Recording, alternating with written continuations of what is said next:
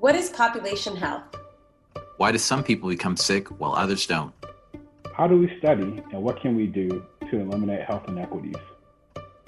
Sick Individuals, Sick Populations, the new podcast series from the Interdisciplinary Association of Population Health Science, covers these topics and much more. Join us. Arisha Martinez Cardoso from the University of Chicago. Michael Esposito from the University of Michigan. And I'm Daryl Hudson at Washington University in St. Louis. Twice a month, as we discuss cutting-edge population health research with scholars working across disciplinary boundaries. Welcome back, everyone, to Sick Individuals, Sick Populations, the podcast of the Interdisciplinary Association of Population Health Science.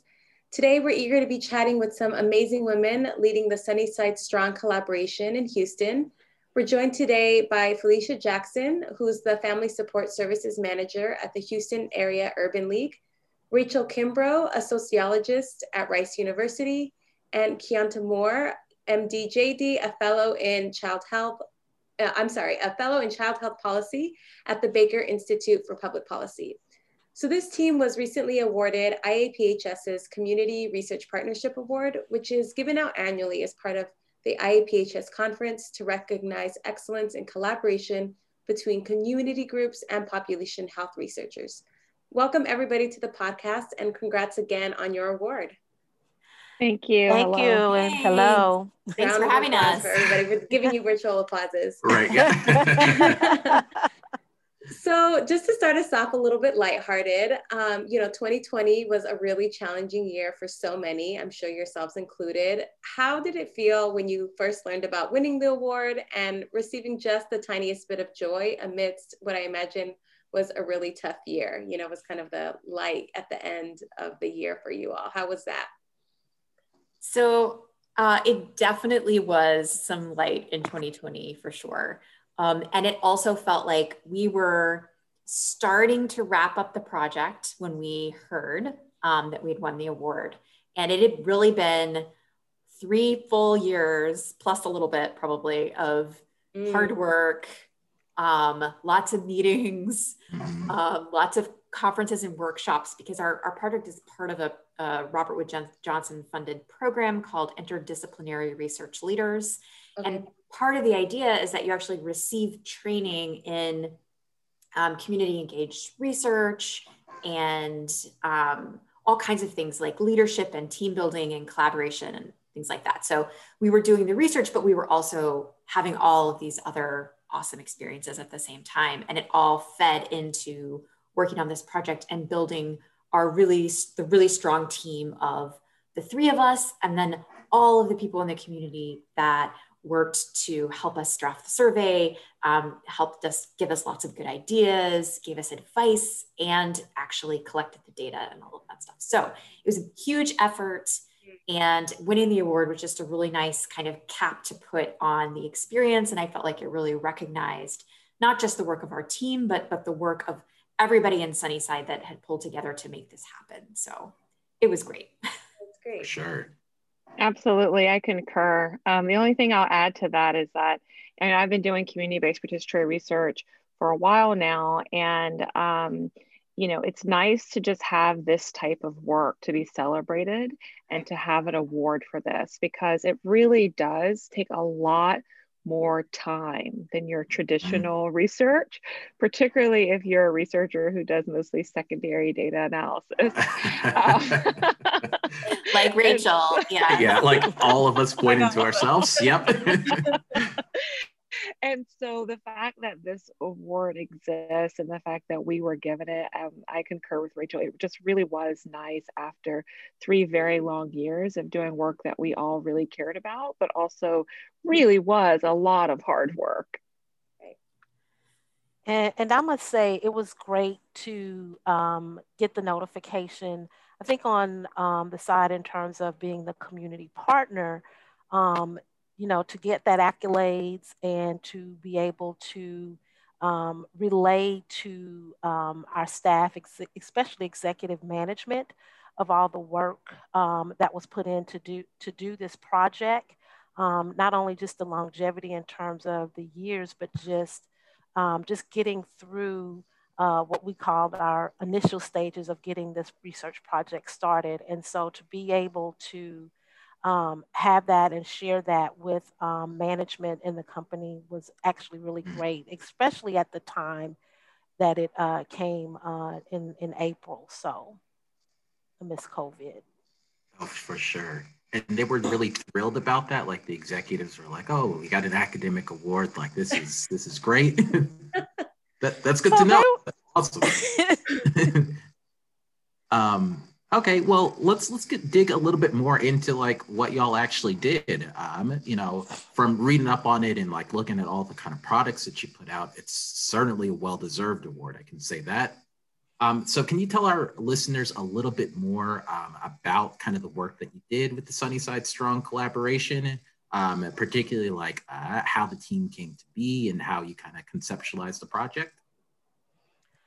So this collaboration actually came about, I want to say initially with Keonta and I. We actually worked on another project together, and she had some familiarity of the work that the Urban League was actually doing in the Sunnyside community that also kind of compelled or compared to the work that she had already been doing.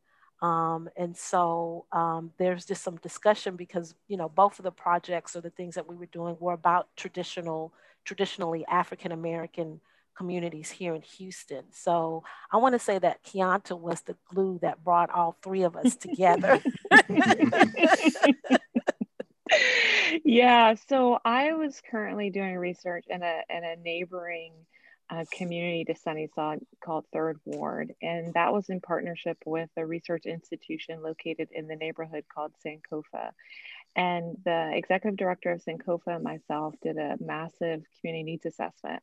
And out of that, we found something really interesting around the importance of collective advocacy and social cohesion in mitigating the adverse impacts of what we usually think about are the social determinants of health. Mm-hmm.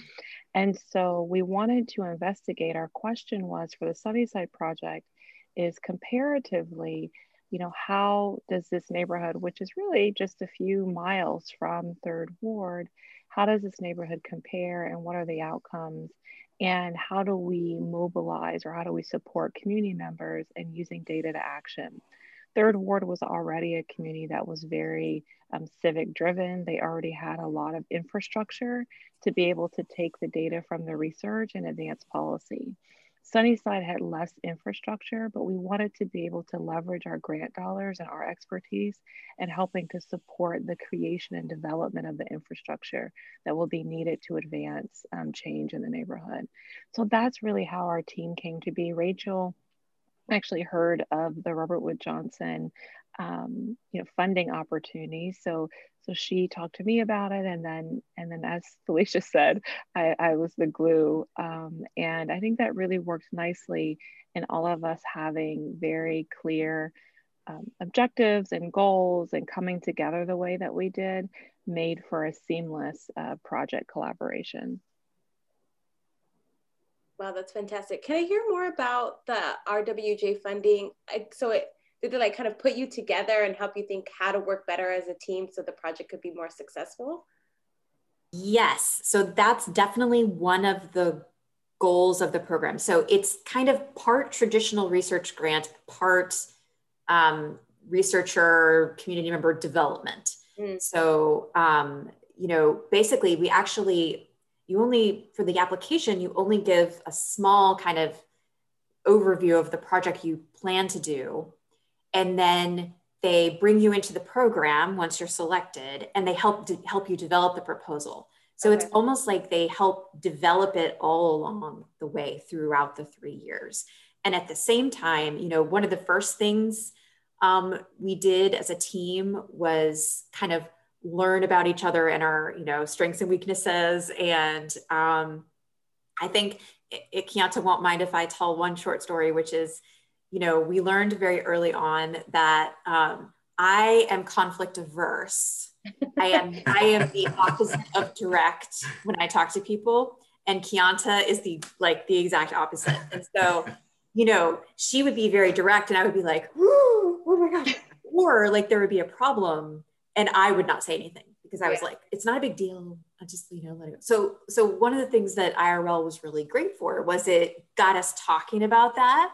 And Keonta, I think in fact, Keonta was the one who was like, Rachel, you have to be more direct. And I was like, are you sure? Okay.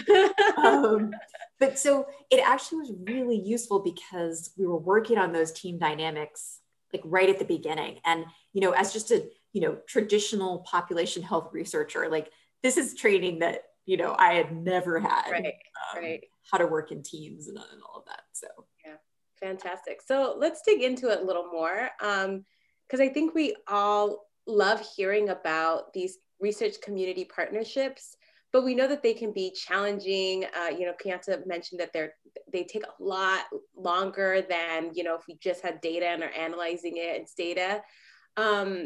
You all talked about how you kind of had to negotiate roles and expectations.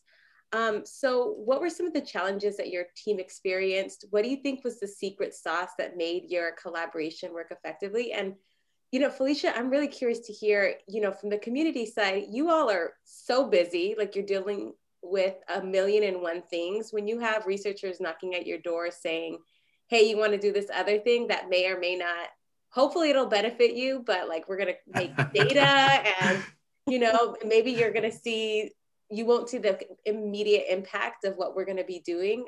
How does that play out for you? So that's 1,000,000 questions, but how did you all learn to make this work is, I guess, the big question. So I think, when approached with this, I think on the selfish side, for me personally, I was really excited about the opportunity to be able to do some things in research, just based on some things from my academic experience and some things that I had thought I wanted to pursue career-wise. But on the professional side, in terms of work, it was kind of I was kind of a little apprehensive and leery, I think, because it was going to be a 3-year project. That meant that was going to add on to my additional workload, and being in the service industry that I'm in. We always have deadlines. We're always trying to meet needs. And sometimes, those needs may occur like right now, which means that a project like this is just something extra to do. But I think what I saw on a long-term basis is the work that we actually were doing in the Sunnyside community. I actually work and probably do 90% of my work with our education and youth development services in Sunnyside. So we've been working with the schools, which are the parents, the educators, and the students, our primary audience.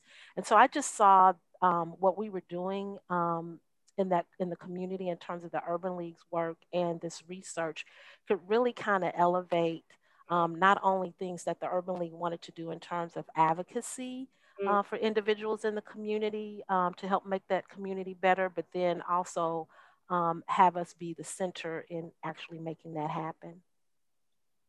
Fantastic. I would also just add that to Rachel's point about how different we all are, I actually think that part of what our secret sauce was respecting each other's difference.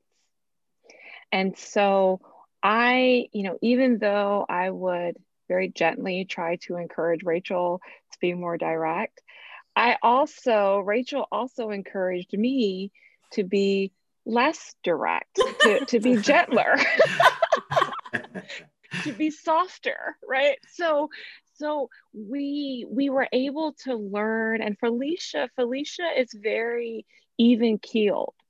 And so she was sort of the nice balance between the two of us, and that she's very even keeled. And so I think we were able to work because one, we actually respected each other. And I think that what I hear from the communities that I work with and other community organizations, although Felicia has never said this to me, herself, is that often researchers come in with a mindset of, I know, I have the resources, I have the information, I have the education, and you just need to roll with me. Right. And that's not how we approach this. We all were respectful of one another's opinions. We were all respectful of each other's strengths. And we were also respectful of each other's weaknesses, so that if, like, as an example, I am technologically very challenged. And so my team members knew that. And so when there was something that required some technical skill, they would step in and say, hey, Keonta, we're happy to do the first pass to build this infrastructure, to put this together. And then you could just look at it.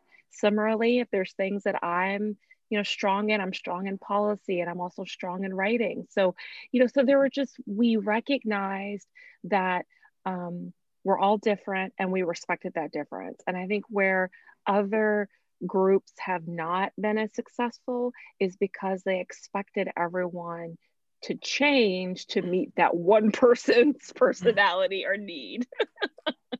And we did not do that. For sure. And it's kind of amazing how, that's like simple on the face. I know that it was like a lot of work to, like kind of work through each other's differences and understand it, but that people have such a hard time, academics in particular, will own this, like just actually coming to the table in a way that's kind of like equitable and kind of respecting that we're like not like the end all be all experts on everything. Is like that one bit holds back so many really kind of successful, productive collaborations. And it's amazing that it's that simple. Yeah. Oh, go ahead, Rachel. I was going to say,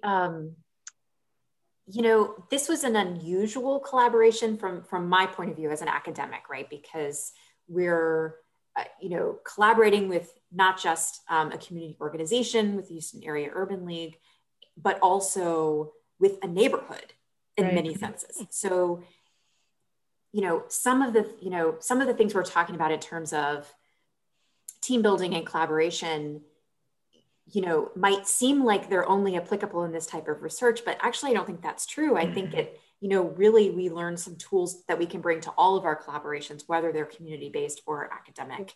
And I'm really grateful for that, because I learned a lot about, team building in particular. And I thought I might just pick up, I'm not the podcast host, but I wanted to ask Keonta to highlight something which I think was a real hallmark of our project, and one of the reasons why it was successful. And that was the way that we invested our resources directly into the community. Do you want to talk? Could you talk a little bit about that, Keonta? Yeah, absolutely. Thank you for bringing that up, Rachel, because I do think that was something very important. So one of our values of coming to the table, as Michael, you just mentioned, and being equitable as researchers, is that often, and not unlike how this project was, often the resources go to the university, right, or to the academic partner. And then the academic partner sometimes unilaterally decides how those funds are being distributed. Now, Robert Wood Johnson, I would say, really made sure that our community partner, that Felicia, signed off on the budget and that funds were equitably distributed. But then there's another layer, and that's how are those funds then brought to the community? And so the approach that we use and the value system that we use is that it's one thing to come to the community and say, hey, partner with us on this research project. It's another to say, I want to share my power with you. And power often is related to resources. Okay. And so we really came in humility, and we came in a desire to learn, as well as a desire for our research to really serve the needs of this neighborhood. And in doing so, we wanted to make sure that everyone felt that they were on equal footing and equal partners in the work. And so we shared about almost over half of our grant dollars in the neighborhood. We trained community researchers in research methods and survey administration. We paid them a living wage. We gave very nice incentives for survey participants. We purchased and supported the local businesses in the community. We made sure that everything that we did really helped to support the economy in this neighborhood. Sure. And so that, I think, really demonstrated also to the community that we weren't there to just meet our own needs, but that we really came in authenticity to serve the needs of the community. Yeah, that's awesome. And again, just like the come into the collaborations with respect, it's, like we sit and we listen to you, like kind of describe the strategy of like actually compensating people for like their participation, both in terms of like upfront resources, but then also being really clear about like how it's going to help them later, and how just, again, straight, like conceptually straightforward things like that are really, really effective. Yet, like you kind of see maybe less successful kind of partnerships with the community that just don't implement those things, right? And it's just kind of amazing that that's not the first thought that folks have. So it's super, super, super impressive stuff.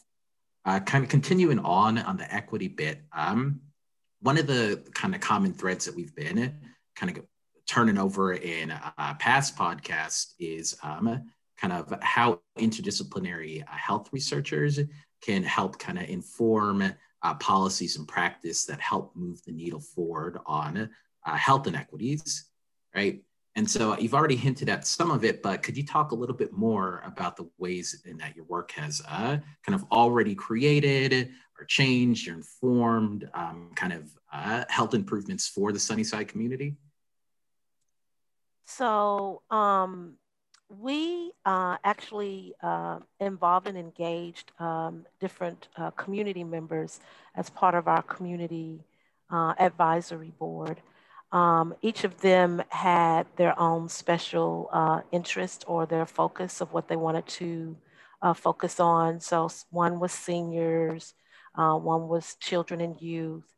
And so, bringing these people with the varied interests helped to them to actually kind of find out about each other, find out what they were working on and different things. And so since then, let me just say, first of all, while we were working on this project, two of the members of our CAB, or our Community Advisory Board, were board members. And so their nonprofit organization established its 501c3.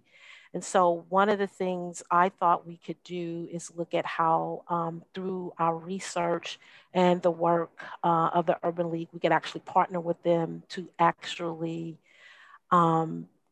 leverage their capacity, mainly in funding. So we looked at different ways of where we can fund their initiatives that they were focusing in on. And one of them was in environmental issues. And so they did actually receive a grant to actually do some surveying and finding out what the needs are in terms of environmental health in the Sunnyside community. We also have had one of the members of the Community Advisory Board who is now part of a community collaborative that came about in terms of trying to address the issues in terms of youth development and youth issues in Sunnyside community. And so that group right now is looking at how they can collaborate. And then the other thing is the city of Houston, or our mayor in the city of Houston, came up with this initiative called the Complete Communities. And so that's involving residents so that their neighborhoods could actually thrive and have the resources and the support that they need to address the issues in the community. And so several of our Community Advisory Board members are actually a part of that initiative to help bring in resources and change in the community. And so a lot of that has been a result of the work. And then I must say that they have been using the data or the report as they go out and they talk to people in their different initiatives and the committees or et cetera that they're a part of. Yeah, that's pretty brilliant that Yeah. the project that is studying collective efficacy kind of created collective efficacy just by the nature of the work, right? Like it rippled out. That's really great to hear. That's exactly right. Yeah, go ahead. I was just going to say, and I think that this, if, for those who really care about action-oriented research, this is really the model for it. Because Rachel and I could not have had the bandwidth or the capacity to carry this work forward. Nor honestly should we have, being people who don't live in the neighborhood and are not familiar with all of the intricacies of the challenges as well as the strengths of the community. And so, but doing research in this way, we then were able to fund the creation of a community advisory board. We were then able to provide capacity building and training for the community advisory board.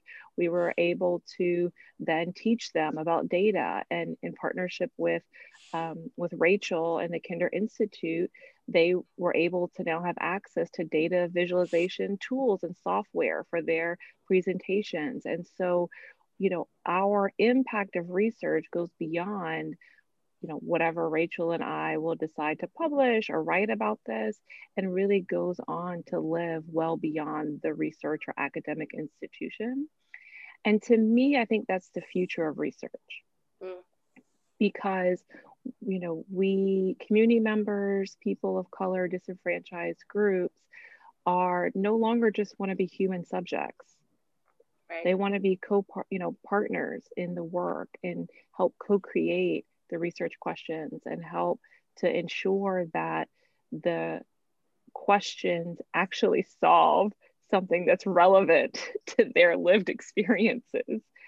So, so this, I think, really is the way research should be done. And this community has done really an amazing job of being advocates for themselves. Yeah, that's great. That's a good lesson, right? Academics, like, build it, people will come. It reminds me a lot, at least I'm in Chicago, of there's all these data hackathons that happen, right? Where like community partners come with data and they want to learn, like, what can we do with this? How can we change this? How can we apply for a grant with this? And they learn the tools from data scientists, right? And then we like get out of the way so they can do what they need to do. So that's a really cool model.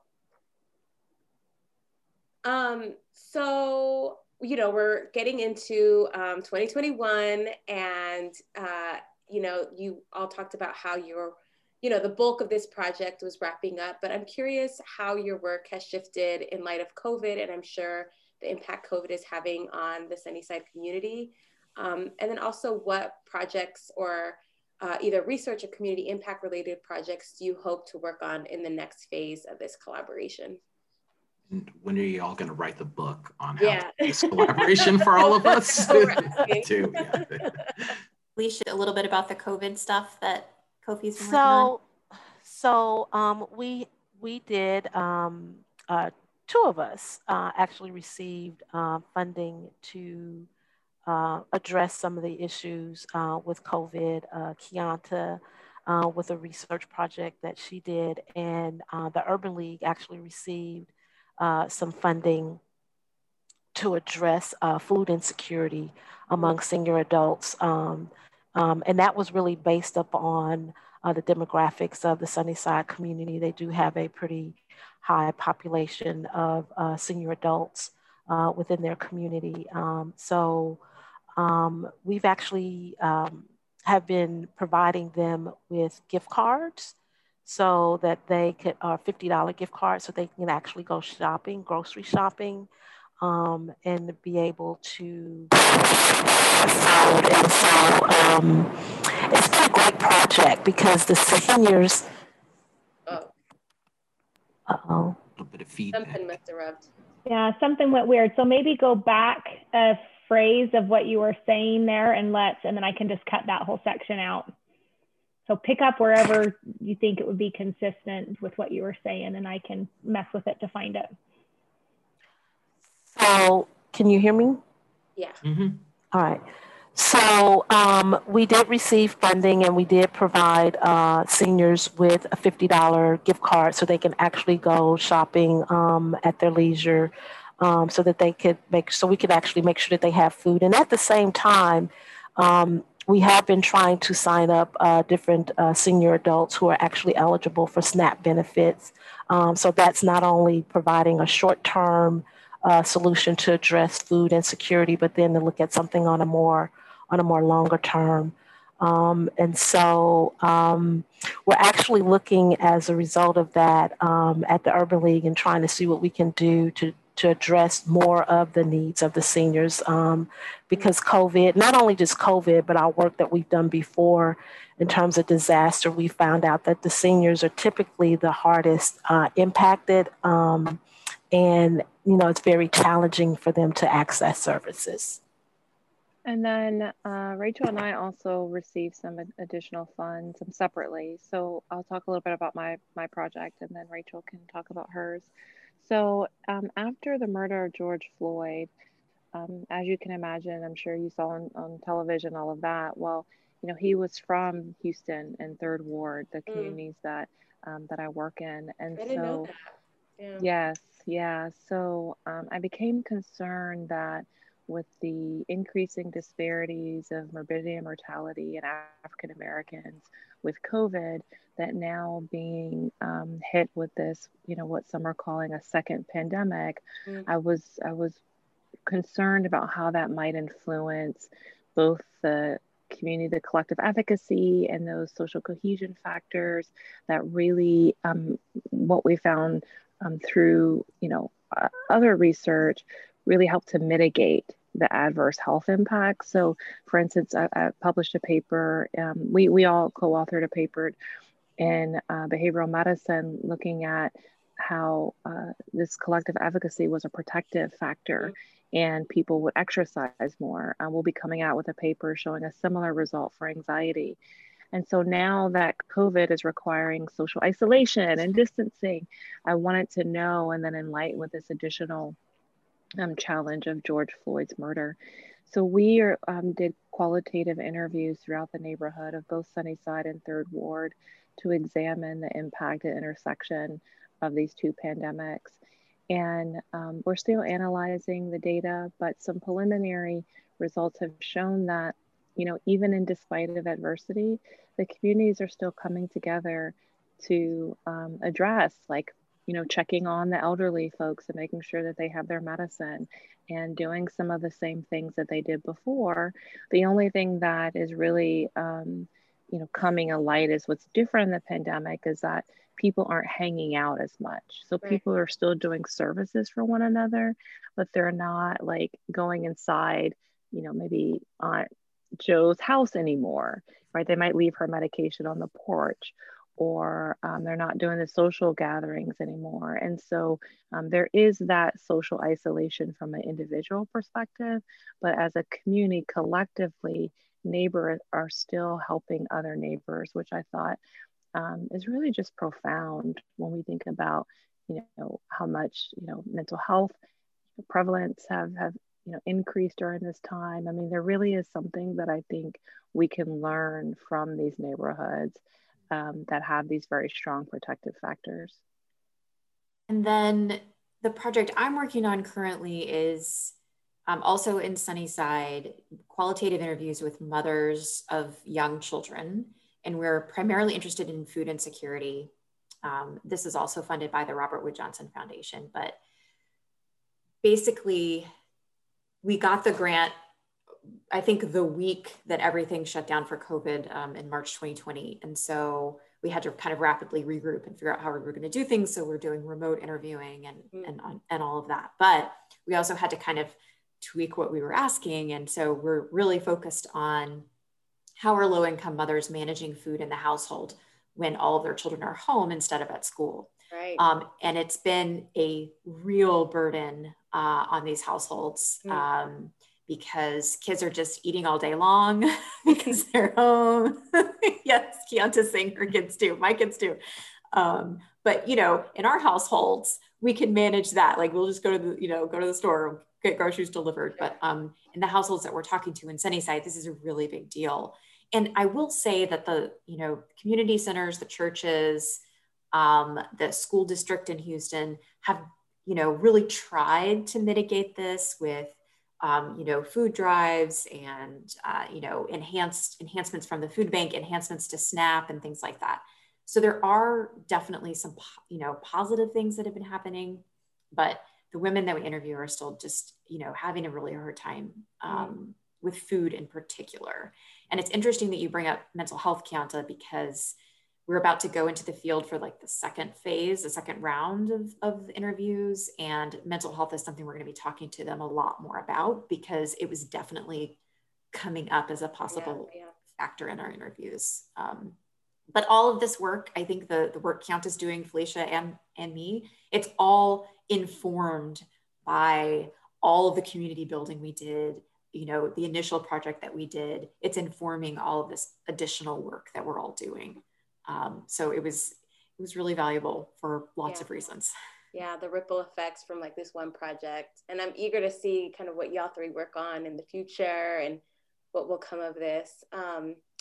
So we're almost on time, but I guess a fun question. I've only spent a little bit of time in Houston. What do you all like?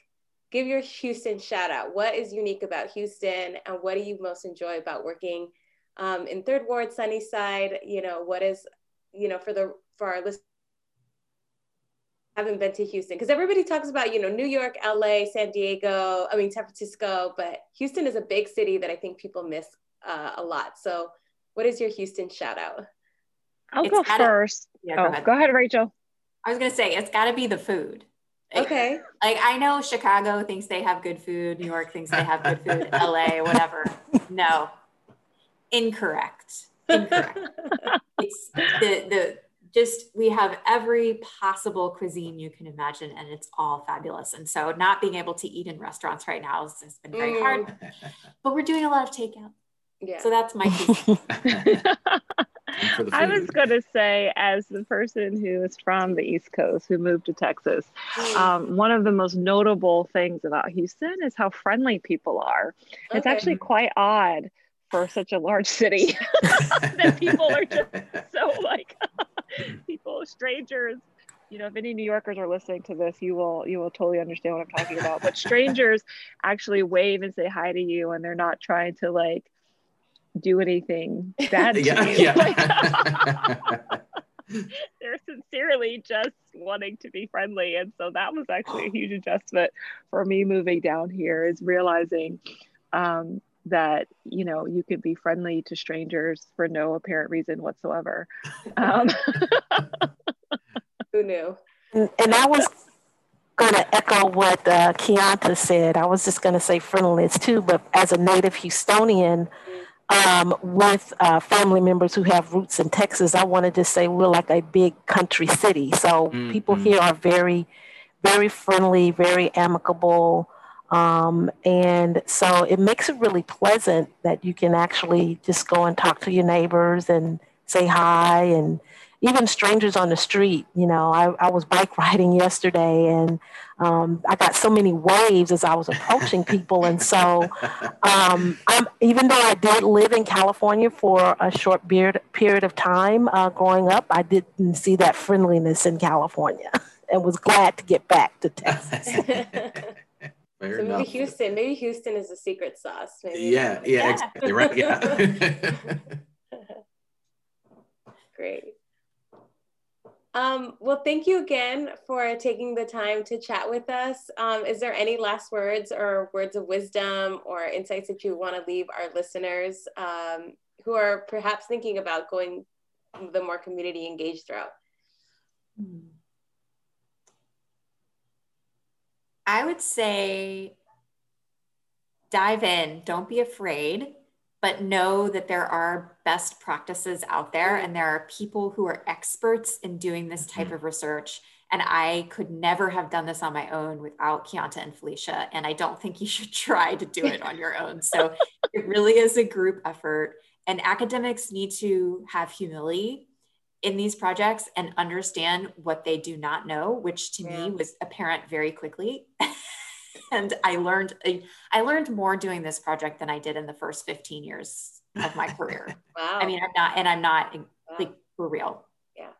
Sure. I learned a ton. So that's what I would say. I don't know, Kianta, do you want to chime in? Yeah, I actually was going to say humility. So you got it right on point. I think you have to enter communities from the perspective that, yeah, you have some experience, but the community has something that is almost richer than yours, which is their lived experience. And so coming into communities with, with humility, I think is the best way to approach this work. And I was grateful for the opportunity to work with Rachel and work with Felicia. It really was, the best 3 years. It really was. And so I thank both of you for just being, my partner and now my friend in this work. And I'm just going to say from the community side, don't be so leery of those academicians that want to come into your community and try to help you make change, because I think one of the things that I've learned, and I've learned something different, I think in terms of research and how this can actually work with researchers working together with the community to make change. And so, researchers are not necessarily coming in there to get information or do research that would help, with their research projects or their career, but they're really sincerely coming in to try to do some things to help make change in the community. Yeah. And we don't always do it great, but we really are trying. Yeah, exactly. Yeah, we're honestly trying our best. Yeah. We're trying our best. Yeah. All right. Well, I think that puts us at about time. So thanks again to y'all for taking time out of your very busy days, I'm sure, to chat with us. We'll definitely keep an eye out for work that you and the team continue to do in the future. And to learn more about the Sunnyside Strong collaboration, well, actually, do you all want to plug where folks can learn a little bit more about what the research team is doing? Well, the Sunnyside report is on the Baker Institute webpage. So you can just Google my name on the webpage and be able to see the report. And then Rachel, if you want to talk to them about how to access it on the Kinder Institute website. Yes, so the Kinder Institute for Urban Research at Rice has an urban data repository where our Sunnyside data now lives. And not only can researchers apply to access that data, but also community members can ask for specific analyses to be done by the team at the Kinder Institute. So it's a really great community resource and it's worth checking out, but you can find it at the Kinder Institute's website. Great. And we'll be sure to hyperlink all of those in our podcast description. Thank you again and have a great one. See y'all in the next episode.